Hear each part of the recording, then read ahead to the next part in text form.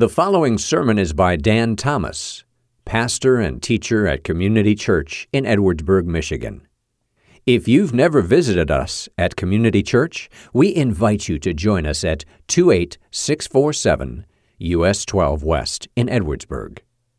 And now, here is Pastor Dan Thomas. Well, good morning. I think I need to start with, I won't call it an apology because I really didn't believe I was lying to you. But last time I spoke to you and we had a Sunday morning broadcast, I said this will be the last time that I am talking in an empty room. Well, that didn't turn out to be the case. As concerns about the COVID continue, we thought it'd be best to continue to have the services on Sunday morning outside. Really a great setup for distancing. People can, there's a cornfield behind us. Actually, there's a soccer field, then a cornfield. So you can get as far away from people as you want and still be there and gathering as far as worshiping the Lord. So we want to remind you of that, invite you to join us, but we've decided we're going to continue that for the next 3 weeks. So I think the last Sunday of that then will be April the 2nd. In the meantime, however, for those of you that can't join us for that, we would love you to keep joining us for our online sermons. So we'll be doing that at 10:45 on Sunday morning. Okay, now down at the sports complex, we're going to meet at 10 to try to beat the heat. But we're going to still be online at 10:45 live on Sunday mornings for this week and the next two coming.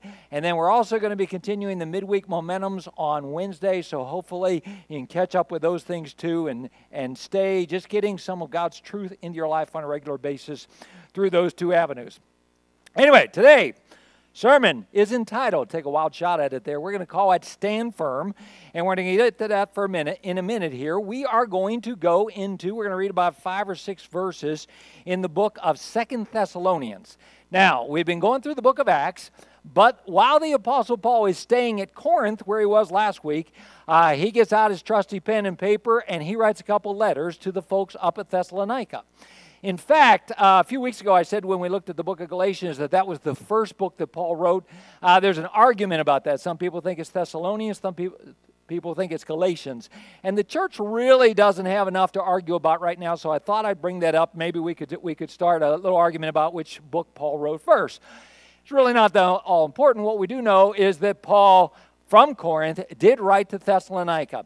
And I wanted you to kind of gather a little bit of the theme in what he was writing here before we get into, as I said, 5 little verses that we're really going to dig into. In the book of 1 Thessalonians, he talked a lot about the coming of the Lord, and also he would talk about the day of the Lord. In other words, he's talking about, if you want to say eschatology, that's our big word, but the end times, the fact that Jesus is coming back. And really focusing on that through the book of 1 Thessalonians. He also does that in 2 Thessalonians. What I wanted to show you is, before I get into reading or studying a book, I like to skim through first of all and read the little subtitles that they put in the Bible, just so I have an idea where things are going. Here are the first 4 subtitles of the book of 2 Thessalonians. Okay, actually first 5 because greetings and thanksgivings are separate. So first of all, Paul just says, hey, how are you? Then he writes to them and he says, hey, thank God. Thank God for you. Thank God for God. Just a little Thanksgiving time there. But look at those next 2. The next little paragraph talks about the judgment of Christ coming and then the man of lawlessness. Okay, now if you're familiar, the other name that we might call the man of lawlessness, we would call him the Antichrist. Okay, he that is going to come before Jesus returns to the earth at a time when the earth is really steeped in evil. Now, before we get into our passage, I want to talk just briefly, I guess I'll say, about prophecy. I have mentioned before, I do not do preaching on prophecy, at least not much. I'd love to give you a great explanation as to why, and it's not beneficial for you and something like that, but the very simple truth is this: I don't know that much about prophecy. I am very far from an expert in end times coming, and just to dive into that, I think would be a little bit over my head, just to be quite honest with you, to understand everything that is going on now, and even as it relates to prophecy. But what is incredibly plain here in Thessalonians is that we're talking about the arrival of this man, that in him human evil really climaxes, okay? I mean, this guy is just the epitome of all that we could say is evil and that is bad, and he will be worshiped upon the earth. And if you would agree with me, just for a few minutes, that the situation on this earth now is primed for somebody to come in, somebody that can speak calmly, somebody that can bring an air of peace, even if it is false, and somebody that can settle down some of the arguments and bring people together behind him that could very easily be worshiped. Now, am I suggesting that Jesus is coming back very soon? That's not a bad suggestion, but I'm not really even saying that. But I have great liberty in telling you that God gives us some of the truths of 1 Thessalonians for hard times, and He wants us to know that the dark times are coming, and here is how we are to stand firm in those dark times. God wants us to know that, and I can say with great confidence that I'm not out of line, because even if Jesus isn't coming back very, very soon, even if these events aren't unfolding now before our eyes, we do know that the evil that is going to animate this man of sin, this man of lawlessness, that evil is already present in the world. And we also know that even if it is not imminent, even if it is not coming back right, within our lifetimes, we are 2,000 years or about 2,000 years closer than the Apostle Paul, and he warned about it. So certainly I'm not out of line saying, hey, there is darkness in this world, there is darkness to come, but God has a prescription for us that during those dark times we can stand firm. Make decent sense? Okay, you ready? So let's look at how it is that we're supposed to stand firm. I looked at that little subtitle in the Bible and I thought, okay, we're going to tear into that section a little bit. It's just about 5 verses. And we're actually going to start in the middle of that section. So we're in chapter 2 of 2 Thessalonians, verse number 15. And it begins with these words, "So then, brothers, stand firm and hold to the traditions that you were taught by us, either by our spoken word or by our letter." Those first 2 words, so then. Okay, there's something before this. You're in dark times, or dark times are coming. So then, because of something, I want you to stand firm. Well, because of what? If we're going to find out what it is that God tells us, we need to jump back a little bit into the previous verses. So let's go back to verse number 13.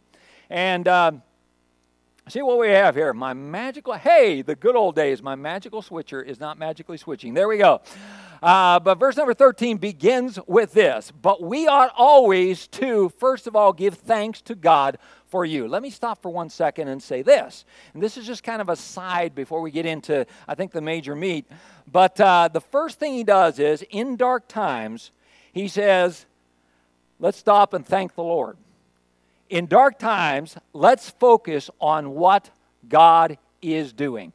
You know, when the elders and I gathered back in the 2nd or 3rd week of March, whenever everything was going, one of the first things we said is, hey, what are some truths that we want to get out to people? And we listed 3. Actually, I had written down 2. I said we got to make sure that people keep hearing and keep knowing that our God is sovereign, that He's in charge. He hasn't lost control of everything. He knows what's going on. And secondly, I said we want to communicate the message that during hard times, we want to keep our focus on others. We want to be serving other people.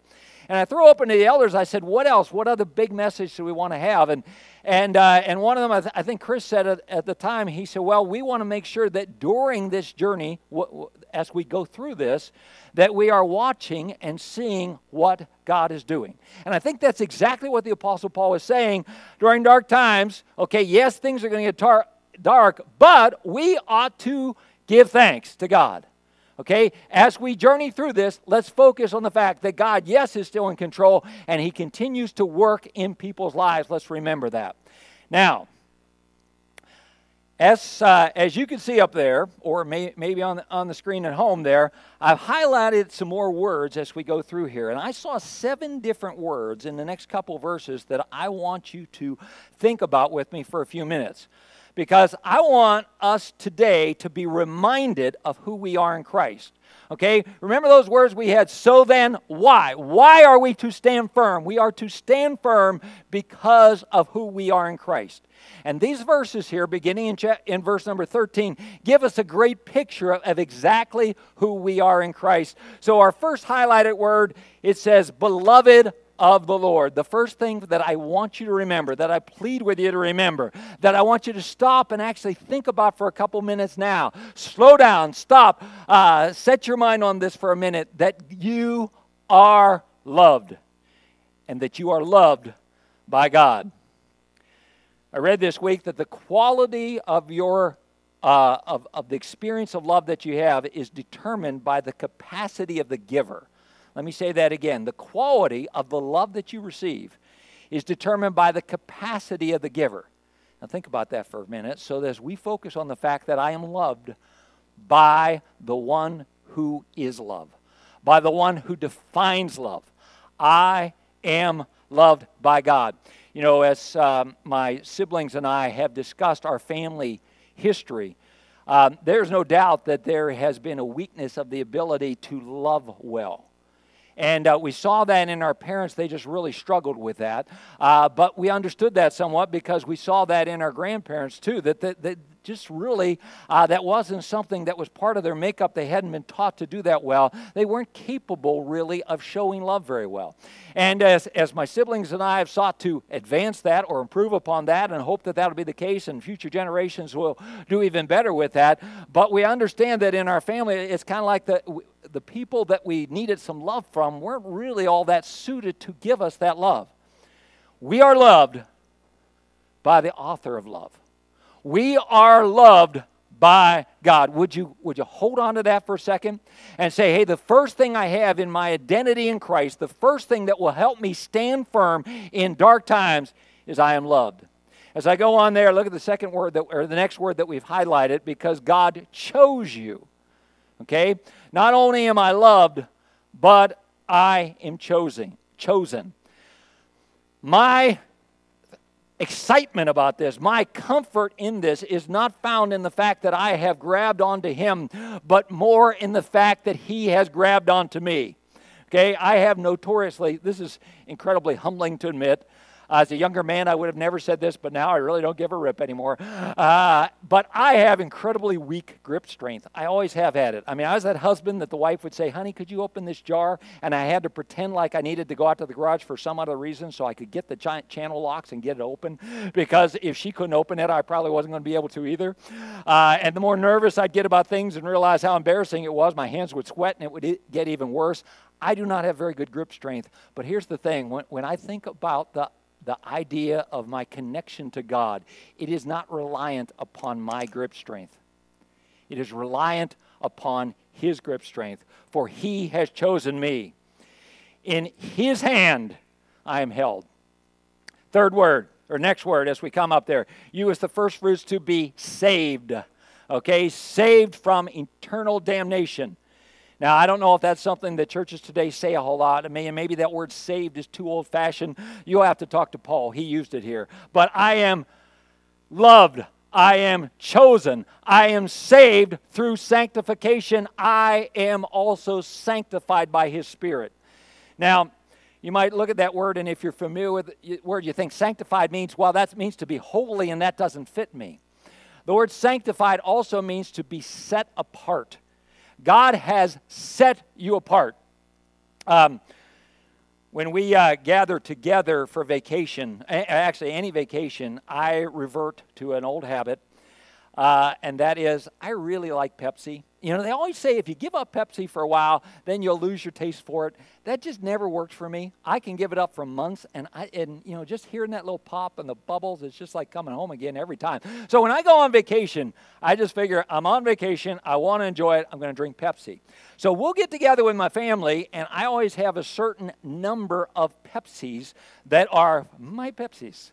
Okay, no touchy. My wife actually doesn't really like them that much, so I'm safe there. My daughter and her husband, they don't drink them, so I'm safe there. But my son and his wife will sneak my Pepsis.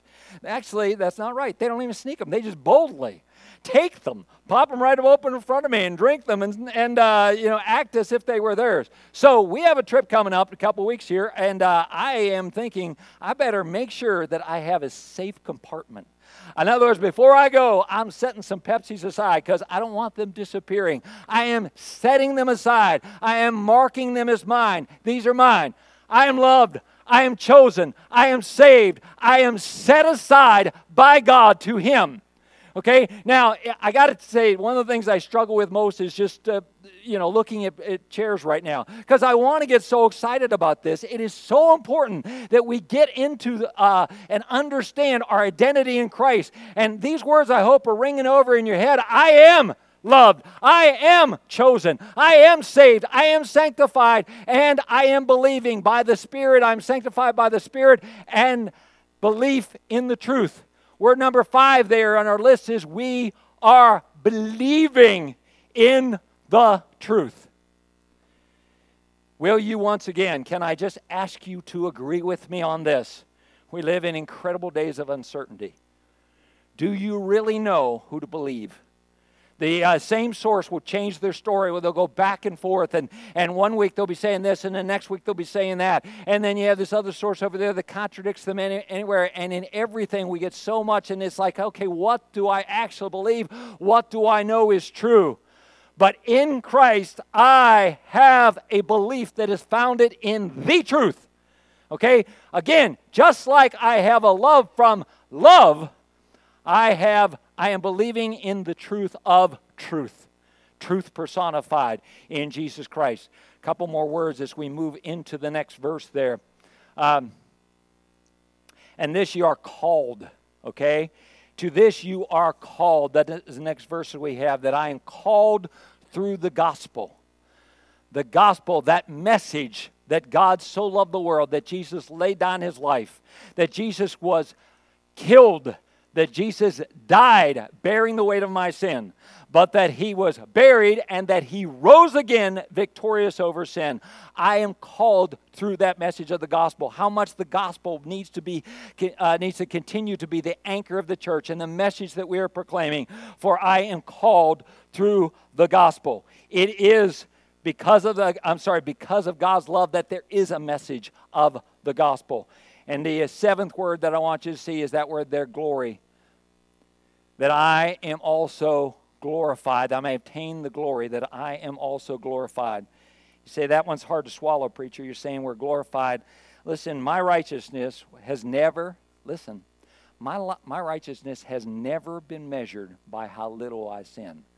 My righteousness is found in the person of Jesus Christ and my faith and trust in Him and in His forgiveness.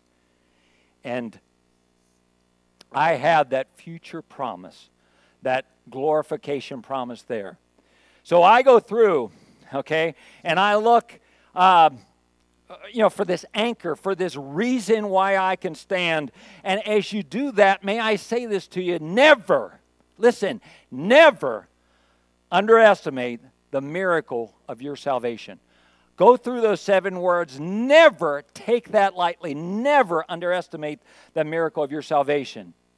Your faith is the fruit of an amazing work of God that began in eternity, that rolled through the cross of Calvary and through an empty tomb and was put into effect in your life by the Holy Spirit.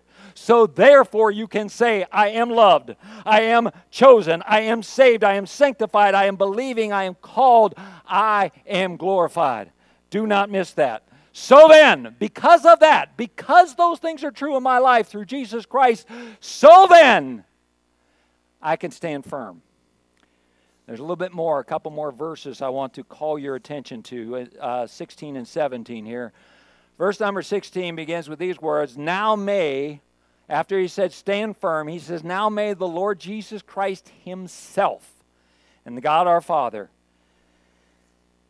I want to highlight that word Himself, but I just want us to think about where our faith is directed, where our hope is directed. One of the things that I struggle with a little bit doing this, talking in an empty auditorium, and why I'm looking around when I say that, I have no idea. There's nobody here. But when I do that, I struggle with the idea of feeling like I'm performing. Just putting on a show.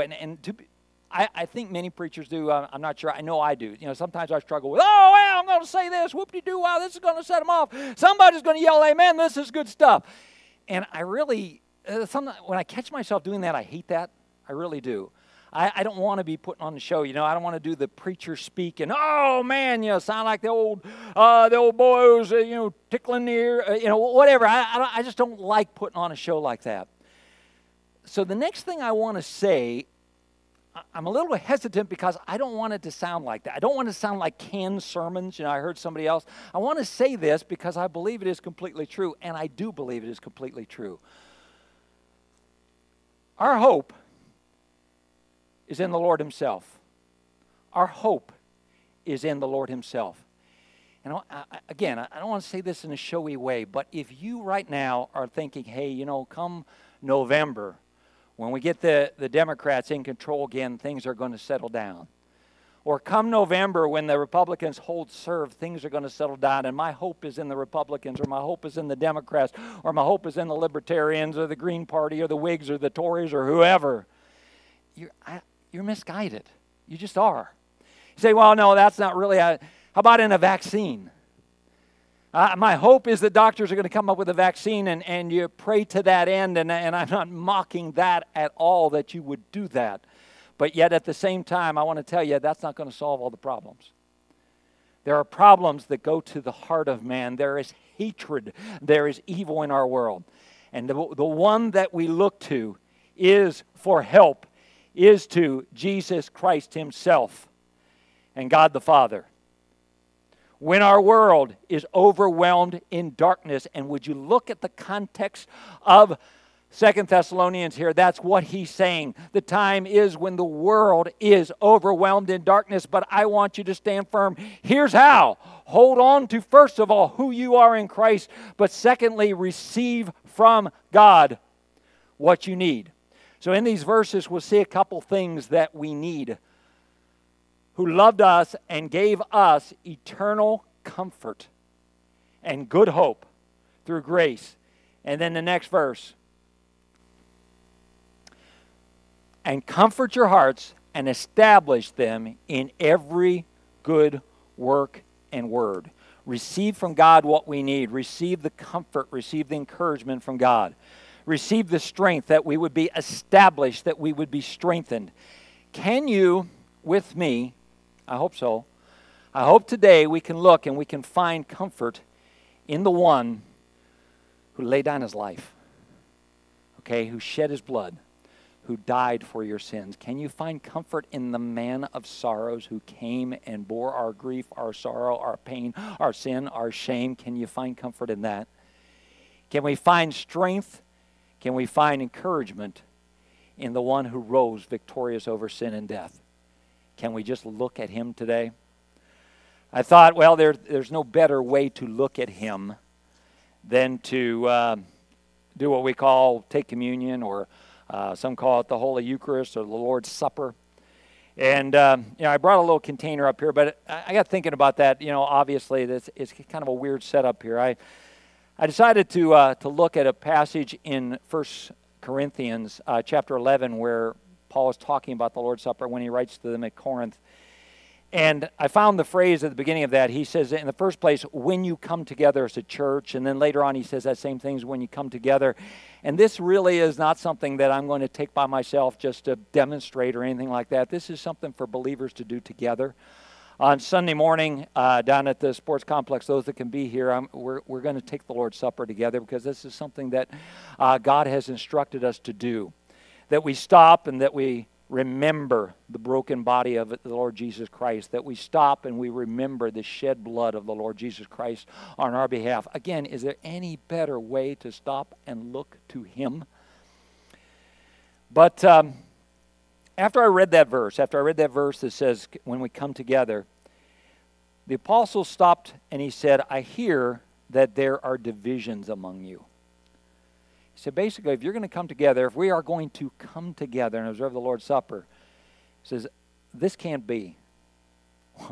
We cannot be living with these divisions. You know, the book of 1 Corinthians is very interesting because he's writing to a rather worldly, wicked church, and there are all types of sins that he has to address, including immorality.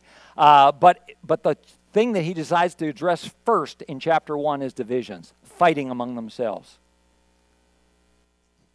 I mentioned last week or the week before that I was kind of proud of myself for this. I thought, hey, you know what? I'm not chasing every little trend. I'm just preaching the Bible. I'm not trying to chase every little trend. And I was kind of bragging about that to my daughter and her husband. I said, hey, I'm trying to, not to go the same route that everybody else is going. And they kind of looked at each other, and then they looked at me. They've been listening to 3 or 4 different preachers, and they said, Dad, you're preaching the same thing as everybody else is right now. I said, what? Little ingrateful kids, but I said, what do you mean? And he said, yeah, you've been talking about being kind to each other and stuff like that, and divisions and stuff. And that's what every preacher is talking about. You see, the heart of a preacher breaks right now. It's kind of like the heart of a parent who watches his kids fight.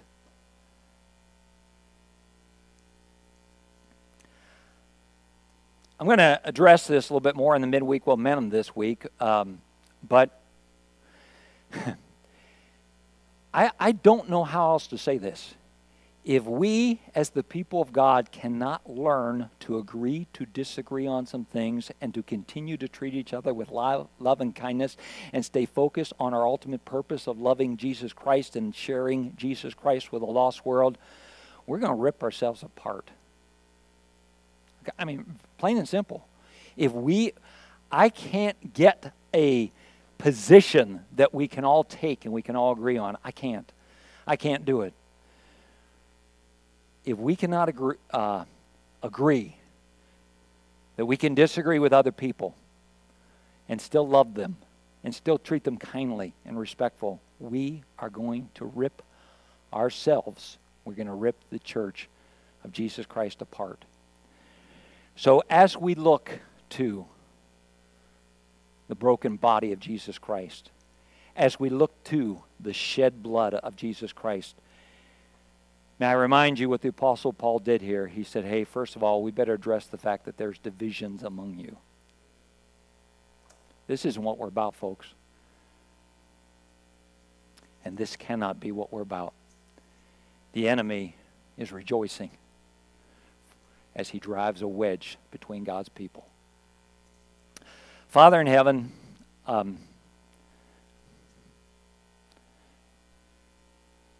don't know how dark days will get. I mean, sometimes I look and I think, Father, this has got to be setting the stage for the end times, or we're in the end times, and then sometimes I just, I realize there have been darker days. I get that. But Lord, in dark times, you have given us what we need to stand firm. You've given us a new identity in you. Lord, would you help your people claim that identity today? Would you help them grab a hold of this truth in Scripture of why they can stand firm and how they can stand firm in the new identity that you have given them through Jesus Christ? Father, would you strengthen them? Would you comfort them? Would you encourage them? Would you equip us even further for the days that we face right now? And King of Kings, would you please melt people's hearts? Would you break through the hatred that dominates our world and finds its way into your family? I pray in your name. Amen. You've been listening to Pastor Dan Thomas of Community Church in Edwardsburg. For more information about the church, you can visit our website, edwardsburg.church. You may also contact the church via email, info@edwardsburg.church, or call us at 269-663-2648. Thank you for listening.